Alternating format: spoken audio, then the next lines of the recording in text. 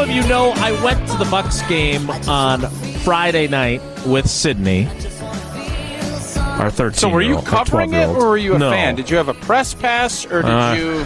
how does that work? I had a press credential, but I wasn't covering it. So he's still at 1 for the year for our over-under, just so we know.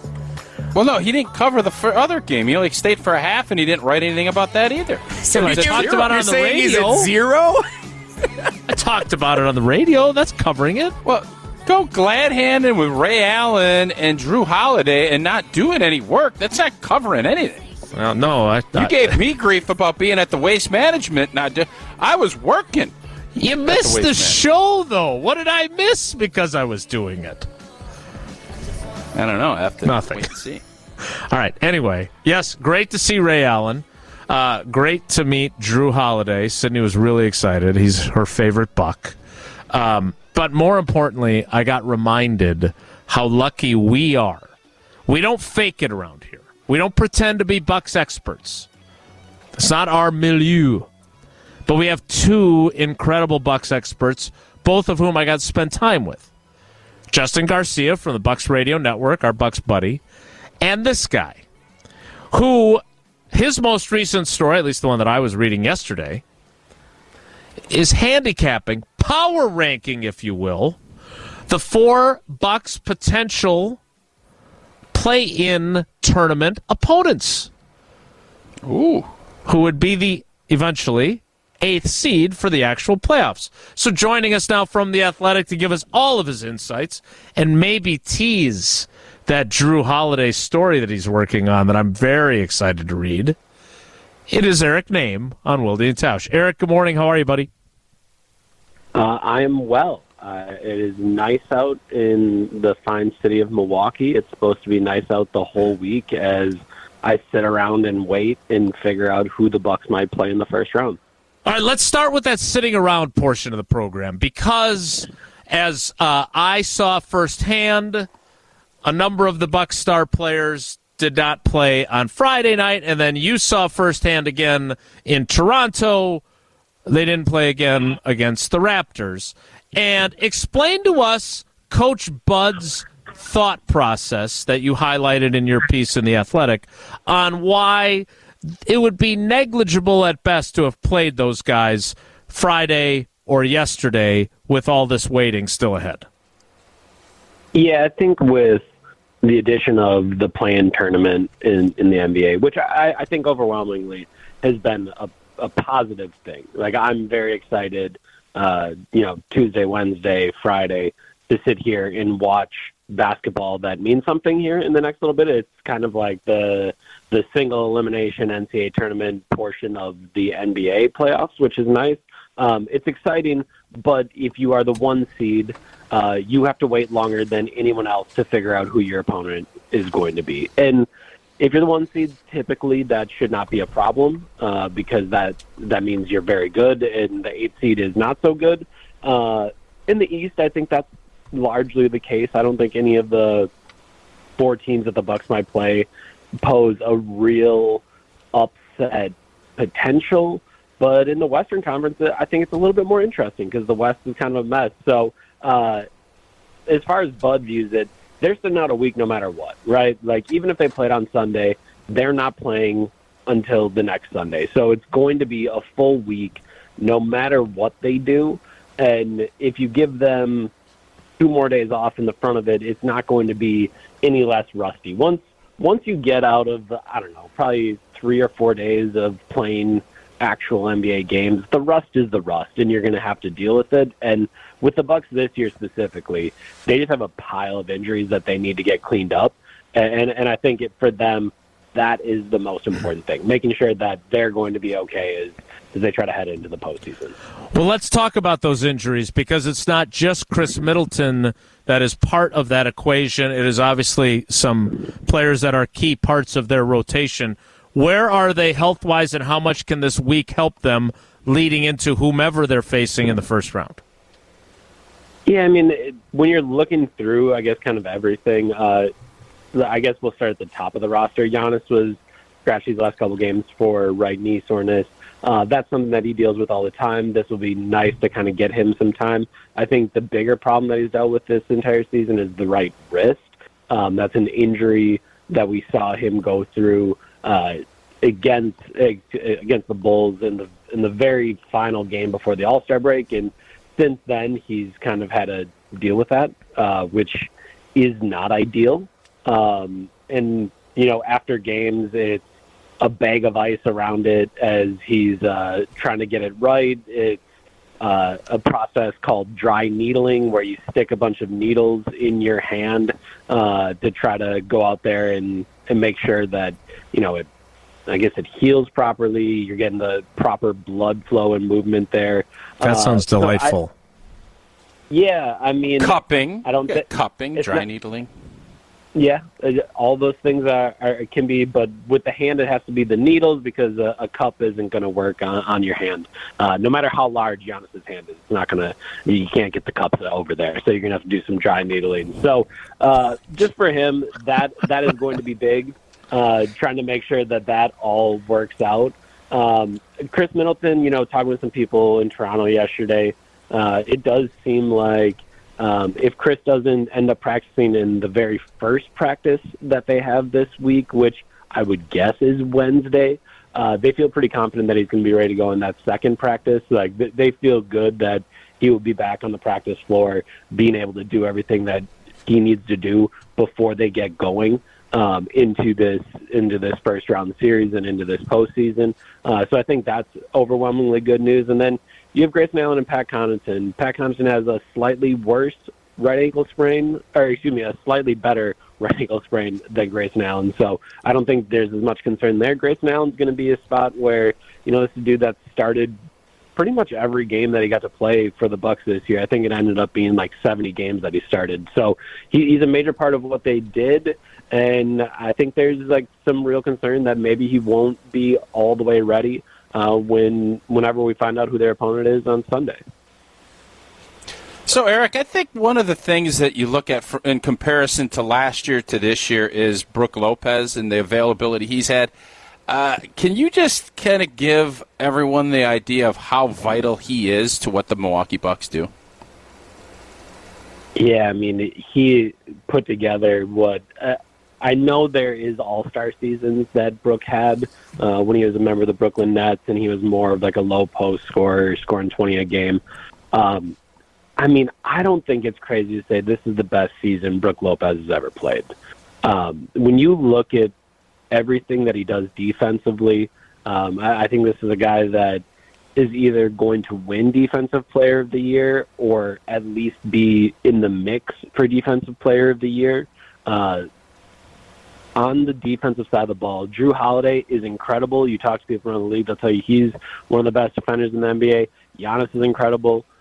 People will tell you he's one of the best defenders around the NBA.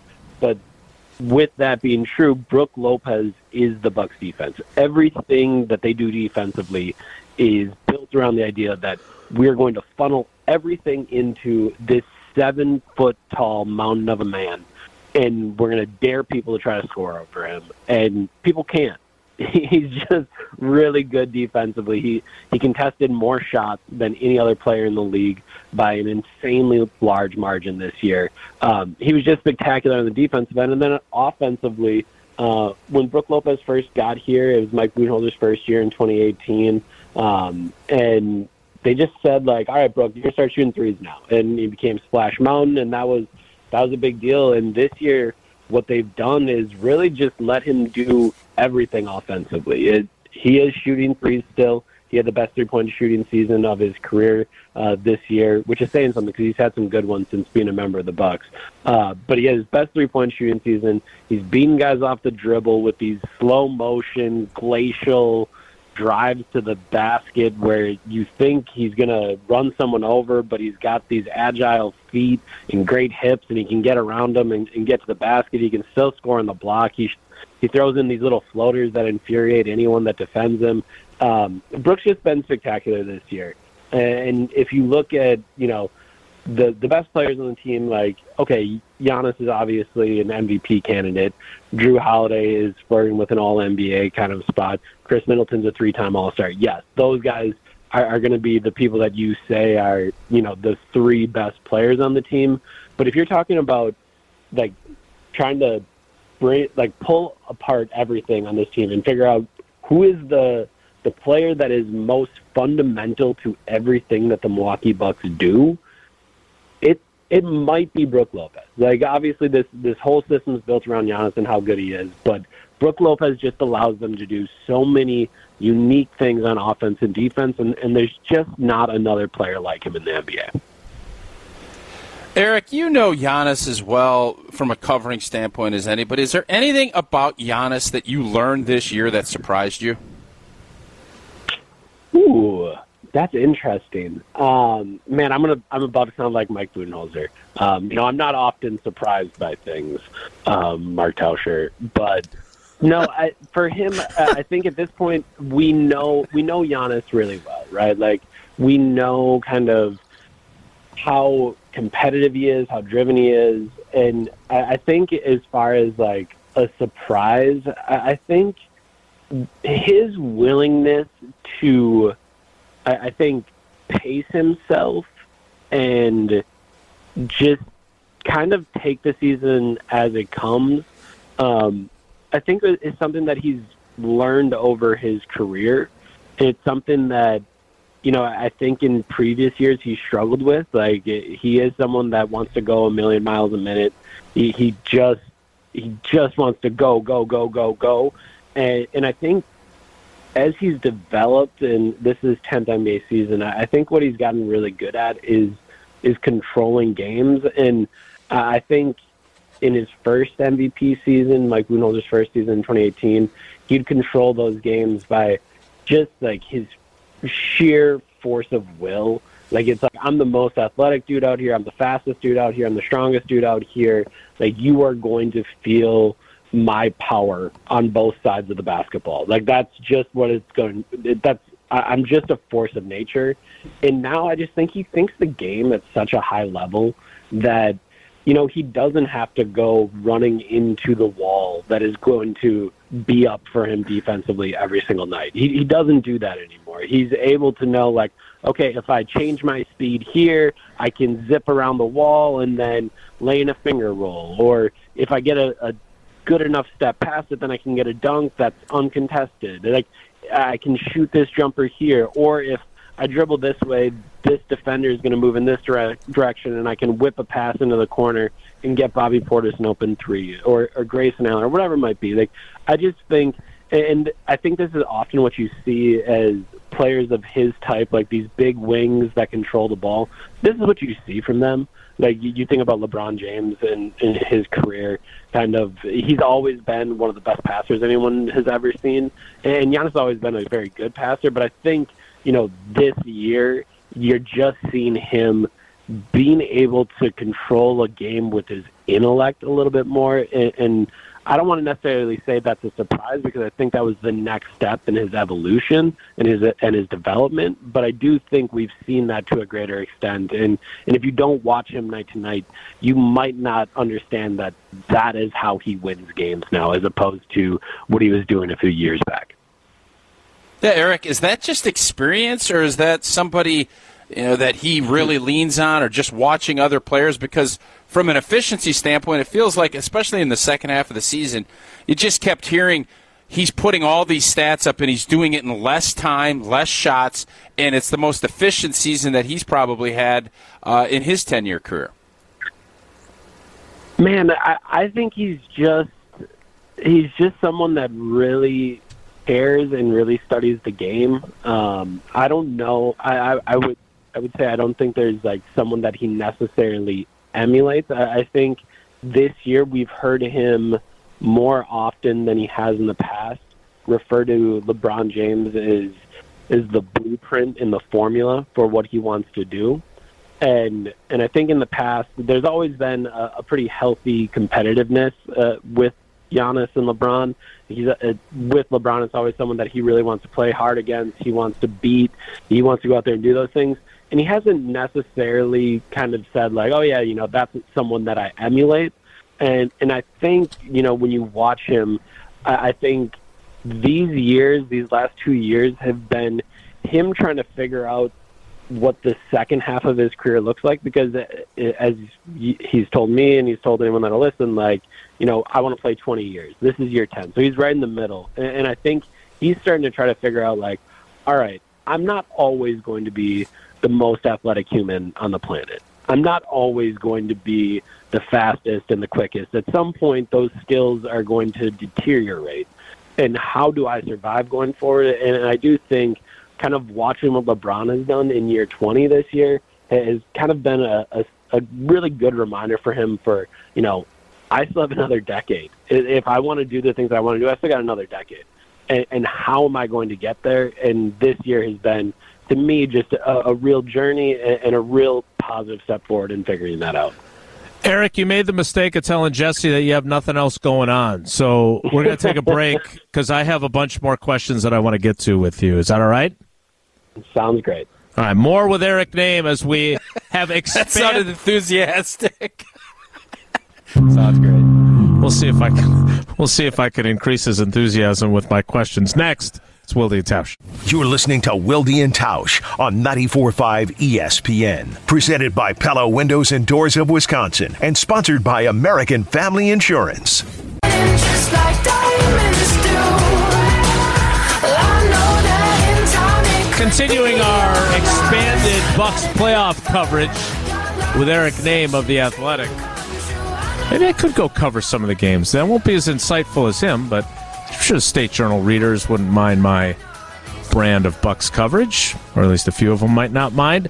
I love Eric's brand of coverage, though. But, Eric, I have a few, since you're so enthusiastic about sticking around, I have a few more questions for you. One. Sure, can't wait. The Timberwolves, Rudy Gobert taking a swing at a teammate in the huddle. Big deal, little deal, or no deal at all? I would say little deal. And I say that because the Timberwolves have kind of been a mess throughout this entire season.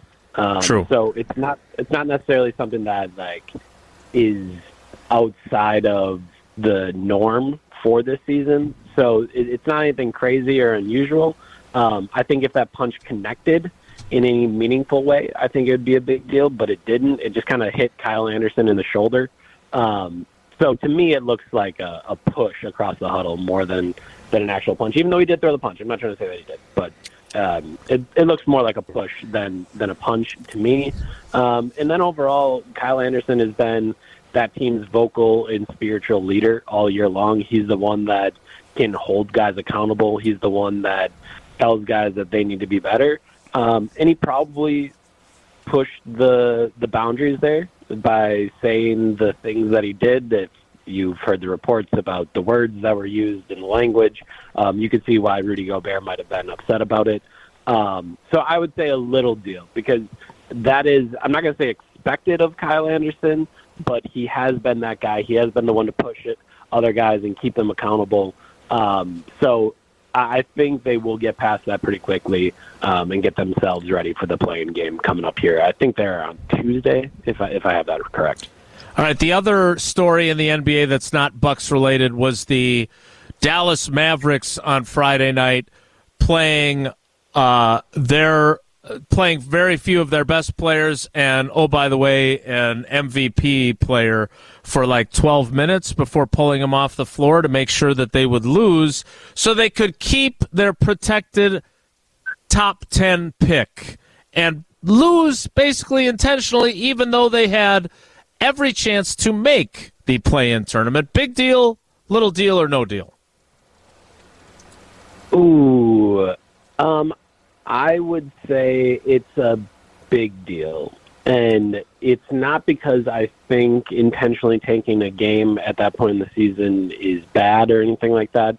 Because that was a smart play. If you have a top 10 protected pick and you're on the 10-11 line, it makes sense to make sure you keep that pick, especially when you've underperformed in the way that you have overall. So the tanking is not what I would say is a big deal. I just think it's a big deal that team is as big of a mess as it is. As everyone in Milwaukee knows, being on the Milwaukee Bucks beat, for the last 5 years meant I spent the first 3 years of that beat trying to figure out if Giannis is going to stay or why is Giannis going to leave? Is this a sign that Giannis will not want to remain in Milwaukee? That is what you do on these beats. And, well, trading for Kyrie Irving, having a terrible season, needing to tank to keep your top 10 protected pick on the final game of this, or the final couple games of the season, all bad looks for a team that hopes to convince, an MVP caliber player in Luka Doncic that this is a franchise that you should trust. This is an organization that you want to be a part of. So for me, that's why it would be a big deal. The tanking, fine. They shouldn't have gotten themselves in that position. They should have just been better.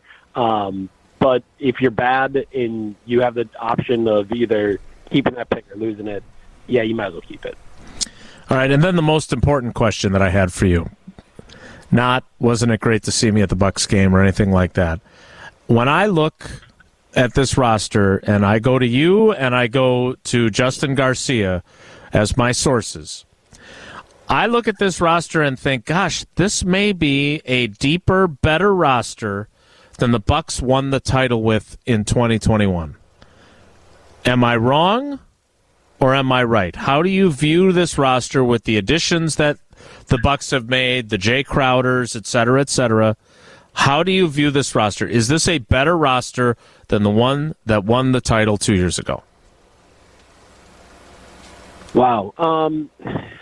I don't necessarily know that it is. I think where I struggle with that is I think this team is probably deeper to about, honestly, all the way to down in the roster, 1 through 13. It's really deep. But in the NBA playoffs, that much depth does not matter. You need 7 really good guys that you can trust, sometimes 8. And I think where I kind of hold up there is that in 2021, while people may not remember this, the Bucks traded for P.J. Tucker at the trade deadline. Yep. Everyone remembers that P.J. Tucker was amazing, right? That dude is a legend in Milwaukee forever. After they traded for him, that dude didn't really play that much. He was out for a while with a calf injury. When they started the postseason, he was not a starter. Not even Chenzo was the Bucks starter. He was the guy that was in the starting lineup, and they were bringing PJ off the bench, trying to figure out what it is that PJ might do. And I think going into that postseason, I found myself wondering, how is it that the Bucks are going to put together this roster? How are they going to use these guys? And I think the guys that they have this year are similar in that same regard, but that injury hasn't maybe happened yet. Maybe Grayson Allen's injury goes longer and it solves some of their problems. But as far as I'm concerned, you look at this roster, and you go back a couple weeks, they played the Sixers and the Celtics back-to-back. In those 2 games, Pat Connaughton is out of the rotation. Pat Connaughton is, from the roster of the guys on there the last 5 years, among the most proven playoff performers. Every year they get in the playoffs, he ends up having big series, whether that was like their first big series in Boston in the first year of their run, whether that is him hitting clutch threes in Brooklyn, him hitting clutch threes in the NBA Finals. I believe he is the only one to get a Mike Breen bang call in an NBA Finals game as a member of the Bucks. So this is someone who hits clutch shots, and he was on the bench because they needed to make way for Wesley Matthews and for Jay Crowder and Joe Ingles. And those guys are great. Obviously, they targeted Jay Crowder for a reason. They targeted Joe Ingles for a reason as a mid-level exception this season. Those guys are great players, but I do really find myself wondering, okay, they are probably about 10 deep, and they need to shave it down to 8 for the most part, in 7 sometimes when it really matters. And are those 7 guys that good? PJ was that good. He was good enough to step into that 7 and be awesome and do his thing.